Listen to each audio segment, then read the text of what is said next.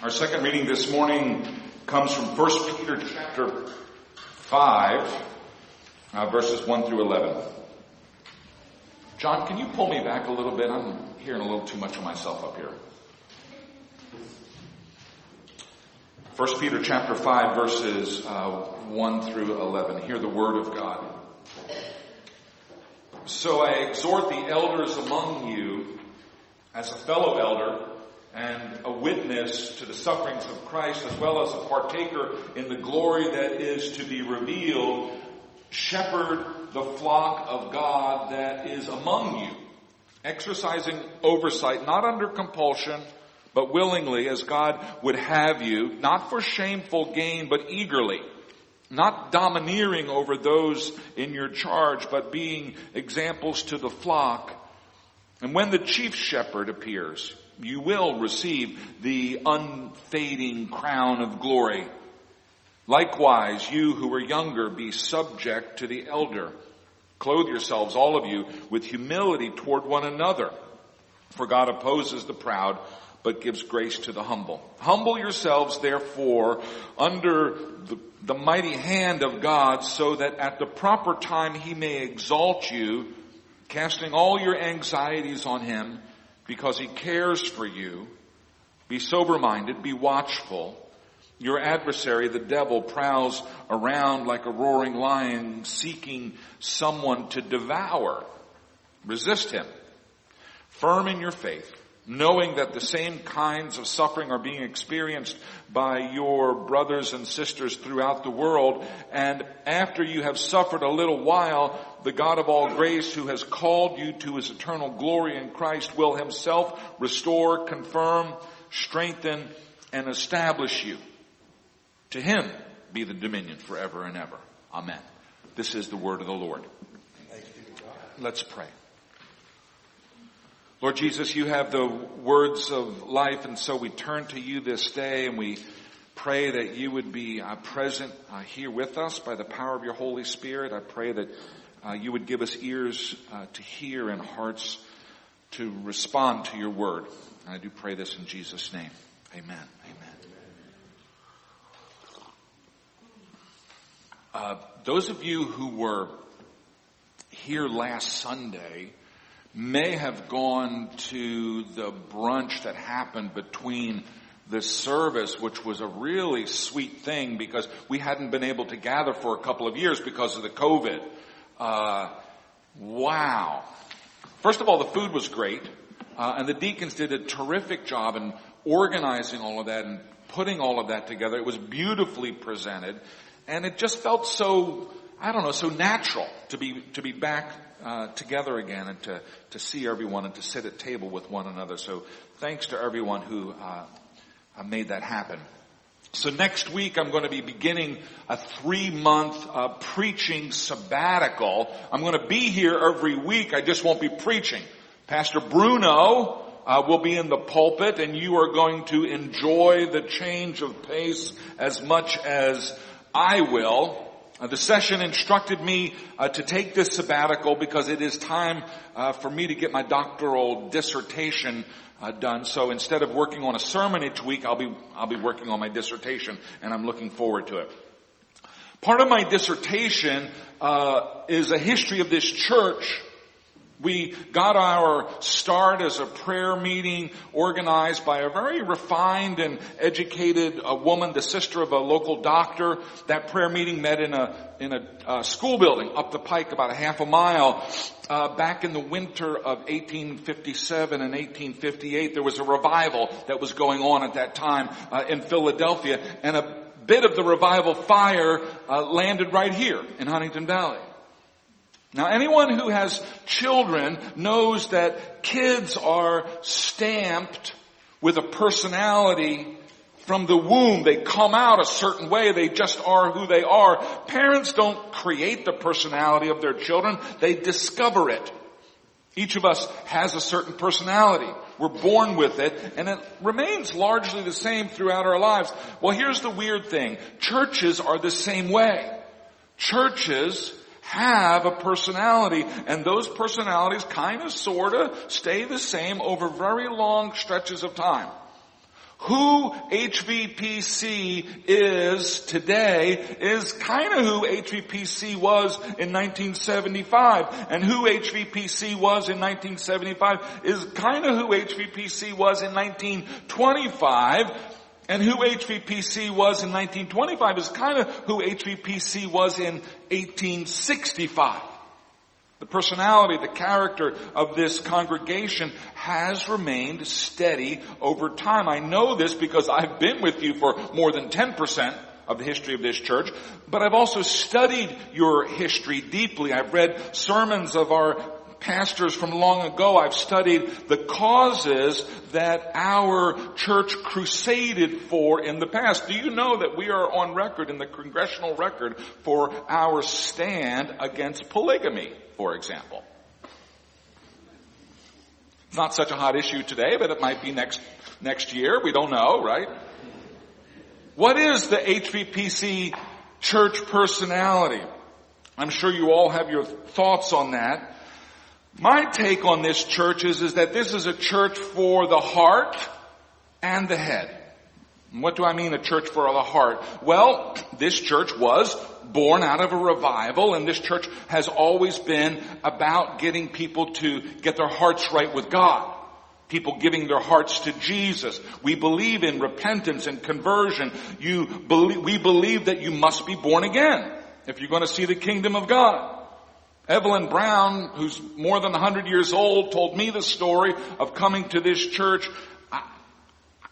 It's got to be more than 60 years ago.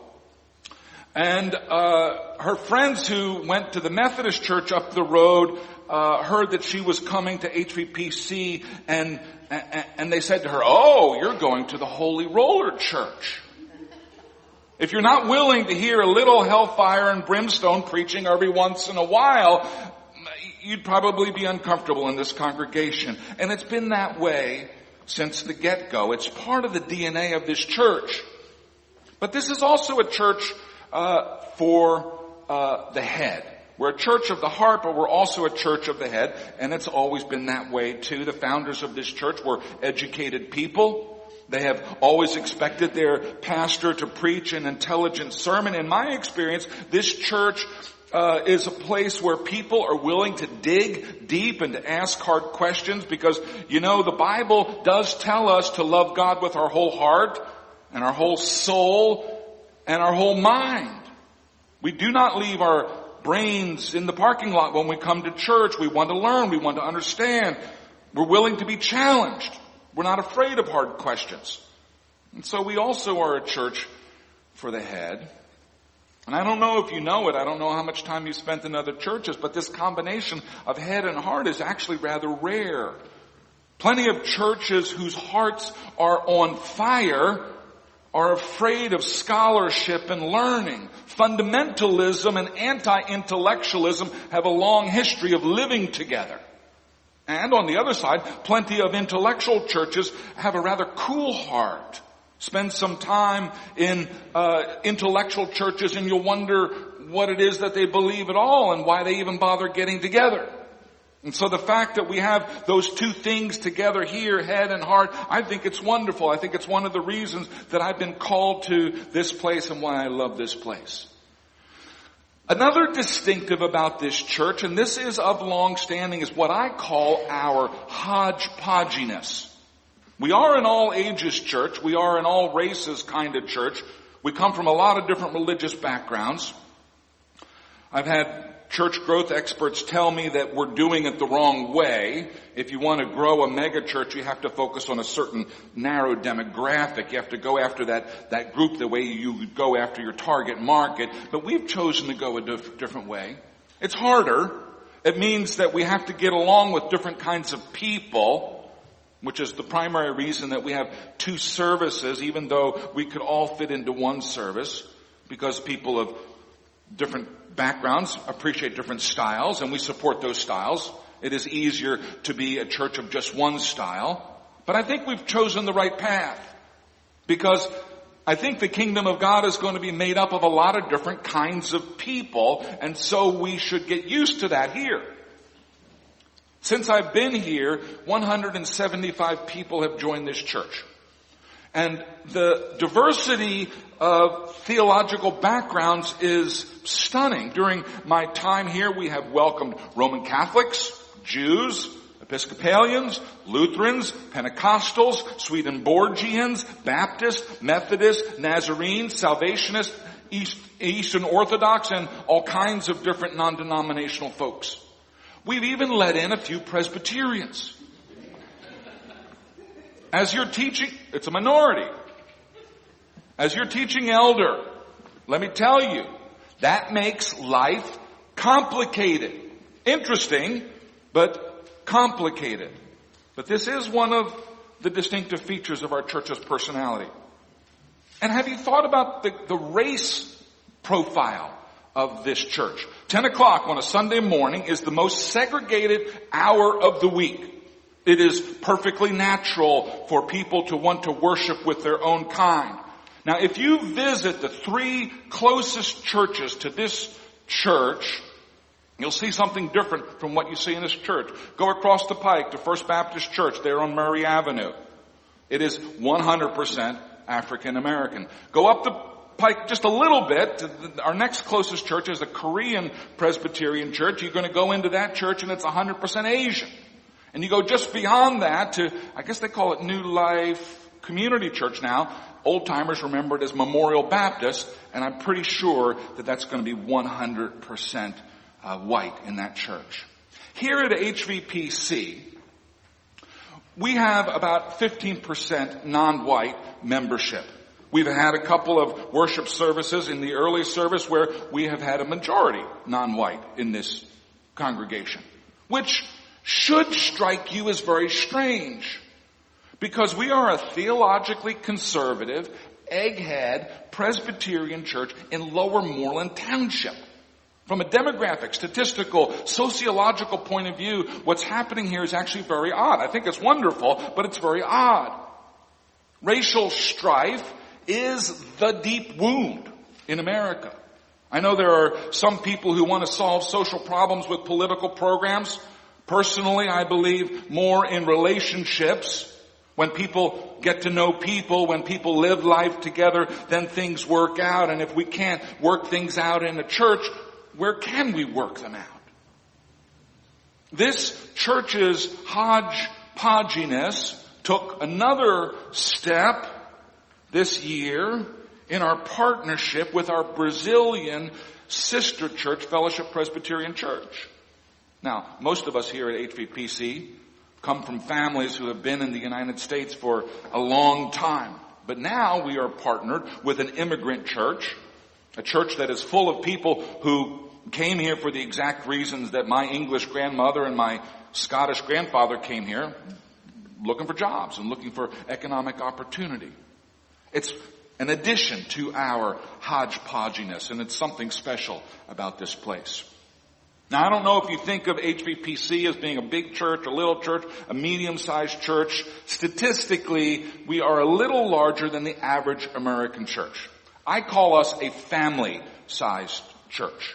We're at a size where everybody can know each other. I know everybody.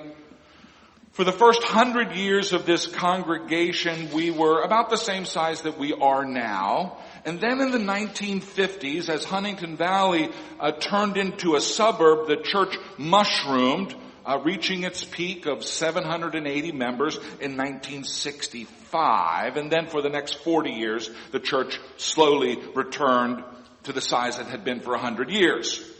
And we've remained steady, growing modestly, though the COVID set us back in a way that it set every church back. And now that we are entering the post-COVID world, I believe that we will return to our modest growth again. I believe that God has larger things for this church in mind. I believe that there is a harvest waiting just outside of our doors. All of us in this congregation know people who need to know Christ. And this is a good place to welcome them to know Him. God has a way of doing big things with small people. I don't know if you've noticed it, but it is a pattern throughout Scripture. Both of our readings this morning are about God doing big things with small people. The tiny nation of Israel, which has been a blessing to the whole world. The tiny group of followers of Jesus who have become the most important force for change in the whole world. How did that happen? How did a insignificant, powerless group in the Roman Empire become the largest religion on the planet? Why would an insignificant, nomadic people from the late Bronze Age still survive today? Their culture and traditions intact, having a huge impact on global culture. Well, I think the short answer is, well, because God willed it.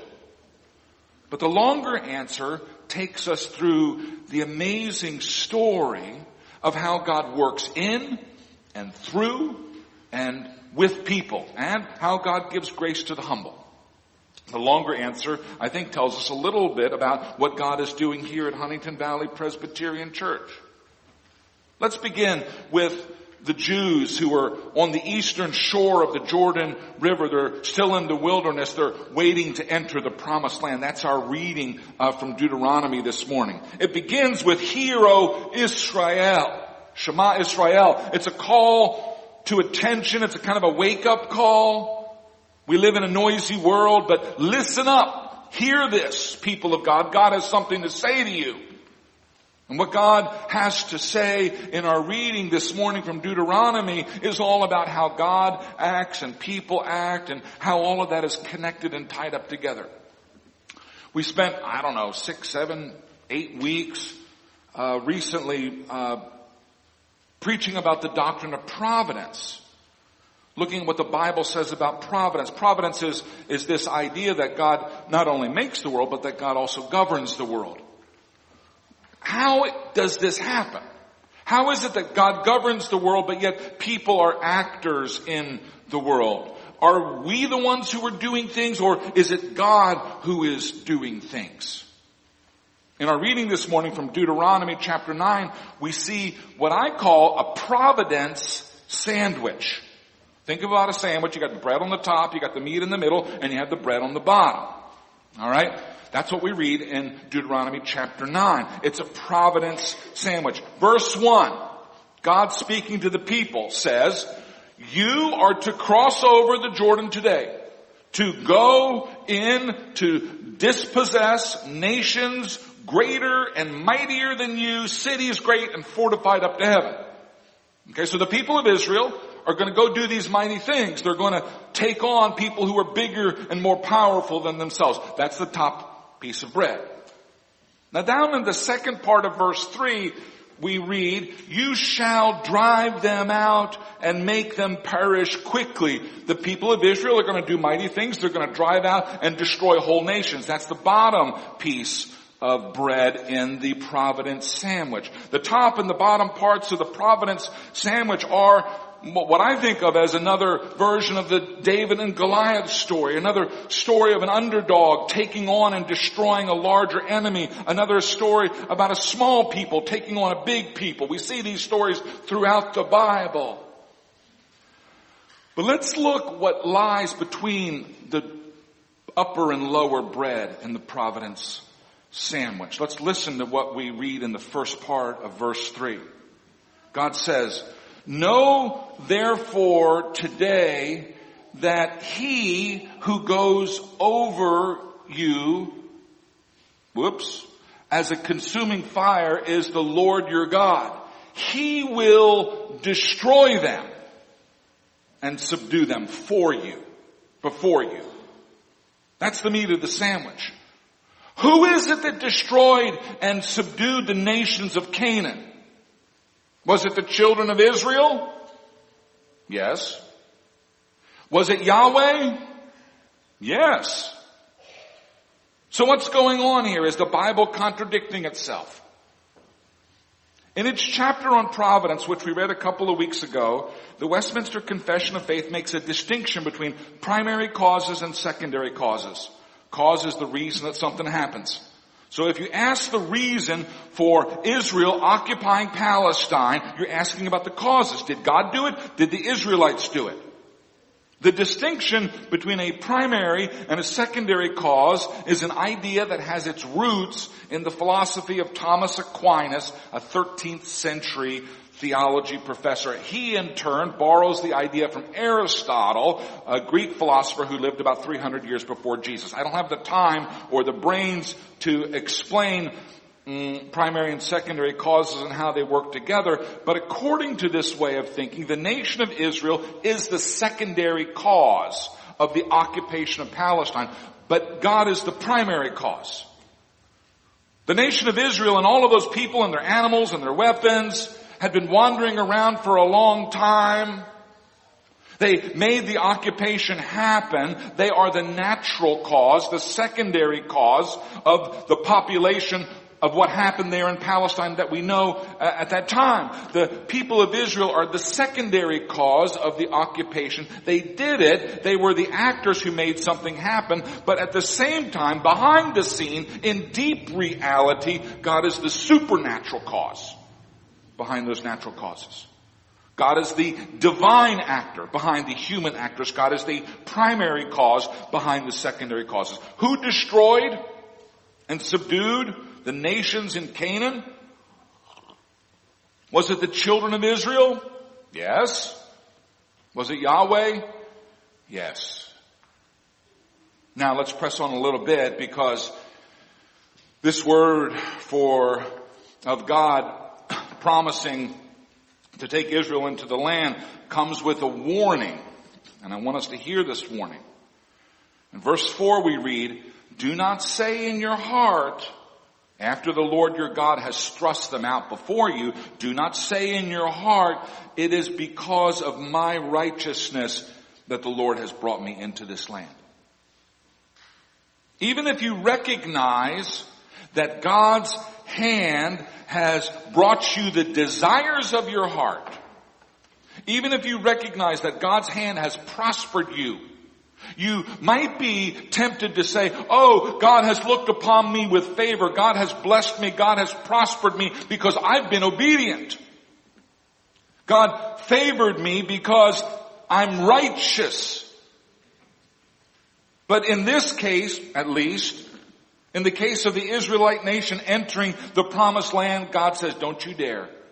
Don't you dare think this is about what you did. Don't you dare think this is because you are good or true or righteous." God brings the people of Israel into their promised inheritance, not because they're righteous, not because they're obedient. He does it out of pure grace. He does it to bring glory to His own name. God says to His chosen people, "The Lord your God is not giving you this good land because of your righteousness, for you are a stubborn people." There is a real danger in human pride. Pride in our accomplishments, pride in what we've done, pride in our wisdom. Even if what we have done is seemingly in the service of the church, of the kingdom of God, it's possible for pastors and for elders and for congregations to get a big head when their church prospers. If the pews are packed and the collection plate is full. There is Christian pride, churchy pride. My church is better than yours. Our church is bigger than your church. And it's that way because we're really good. So let's be careful. Anytime we start getting puffed up and satisfied with ourselves, let's be careful. Here on the cusp of the greatest victory in the life of God's people up to that time, the dispossessed, disrespected, landless people of Israel are about to occupy a good country, a country flowing with milk and honey. They're on the cusp of their greatest victory. And in that moment, there is no time or place for pride. Do not say in your heart, "It is because of my righteousness." Every day we should ask God for His favor. Every day we should ask God to bless us and to look upon us with a smile on His face. Every day we need to ask God to grow this church and to expand its ministries. We need to expect that God will answer those prayers, but as God prospers us and grows us and sustains us, may we never get proud. May we never think that it's because of our work or our efforts or because that we're smart or because that we've been righteous. What God is going to accomplish through us is pure grace. It's an undeserved gift. On the eve of this great victory, God says to his people, know therefore that the Lord your God is not giving you this good land because of your righteousness, for you are a stubborn people. Are we one whit less stubborn than the children of Israel? Are we one whit more righteous than the children of Israel? I doubt it. And so humility is the only way that we can go. So let's talk about the church.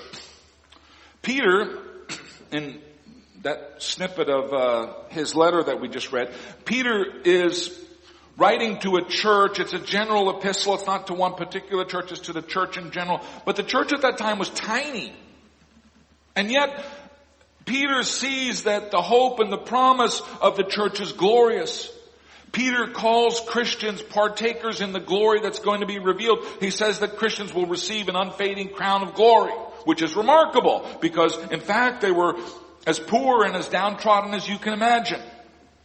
Unlike the children of Israel, who could see the promised land in front of them just across the river, who knew that they would be occupying this land in a matter of days, the church that Peter is writing to is hanging on by the skin of its teeth for the long haul. They don't know when relief is going to come. What makes it so surprising that these people, these downtrodden people in this empire, these people, Peter says to them, clothe yourselves in humility. Humble yourselves under the mighty hand of God. And you might think to yourselves, well, how could these poor people be any more humble than they already are? They had nothing. They were nobodies. Langdon Gilkey went to China in the 1940s to teach English, and he ended up in a Japanese concentration camp along with many other Westerners, including many missionaries. And Gilkey at that time was not a believer, but one of the things that he discovered was that people in general, even missionaries in dire circumstances, are profoundly selfish. The missionaries were using religious reasons why they should get extra rations of food.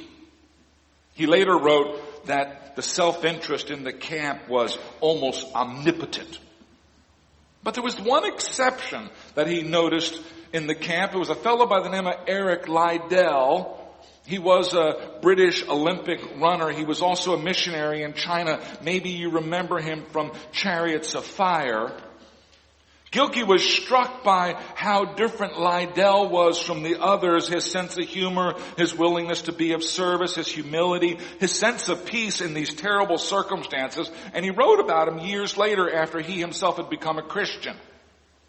And he attributed the difference that he saw in Liddell, who was a Scottish Presbyterian, to Liddell's complete trust in his salvation by grace alone. Liddell did not think that God's favor in his life had anything to do with how good he, Liddell, had been, or with anything that he, Liddell, had accomplished, or as was a result of his righteousness. Liddell recognized that every favor that he had in his life was just pure grace. It was just a gift from God. God was just pouring out blessings and favors on someone who was a nobody. I think that's a core Christian message. I think the core of the Bible is grace and God's grace and salvation by grace and not by works. It is God's favor and God's grace that brings us blessings. It is not our own righteousness. And when we embrace that, and by the way, that is as opposite from what the world teaches you every moment of every day as you can get. The world is all about being rated on your performance. And in your job, in your school, in your romances, you are being constantly judged and rated and favored or disfavored based upon your performance. It's different in the Bible. God is different from us in this regard. God gives us things not because we deserve them, but because He's a good God and He likes to give things. A couple things happen when we embrace that core of the gospel. One thing that happens is that we're always grateful. Whatever comes our way, we're thanking God. We're praising His names. We're able to give thanks in all circumstances. So that's number one. But the second thing that happens is it keeps us humble. When we realize that we haven't accomplished these things in our own power, it keeps us humble even when we rise to great things. Listen, God wants His people to rise to great things. But the way we're going to do that is by remaining humble in our spirit. This view of the world is the opposite of the view of a privileged person who expects and demands things to come his way. It is a view that allows us to be content with what we have. It keeps us from envy of people who have more than we have. And so Peter can say to the persecuted, tiny, little, virtually underground church of his time, clothe yourselves with humility toward one another. Don't think that you're better than someone else in the church. Don't puff yourself up in the church or in your spiritual excellence. Humble yourselves with each other. Because we must also humble ourselves under the mighty hand of God. Peter is pointing out that the church may act and be busy in this world, but ultimately it's the primary cause as God who determines what happens and what won't happen. We're not half so much in control as we like to think that we are. Wonder of wonders, God does big things with little people. We see this throughout all of Scripture. We see God stand on the side of little people. There is a glory and there is a crown coming for all who are in Christ, but that glory and that crown won't be given to us because of our doing. It's going to be God's grace in our lives. God does call us to action. God calls us to work. God calls us to do big and hard things, but in and under and behind and through our work and our action, constantly, all of the time, is the hand of God making supernatural things happen. And so when God begins to bring fruit to our labors, when God begins to prosper the work of this ministry as He will, we will not become proud. When God grows our church and causes our ministries to thrive, we will not pat ourselves on the back. We will say, thank you, God. You have brought this to pass. Amen. Let us pray.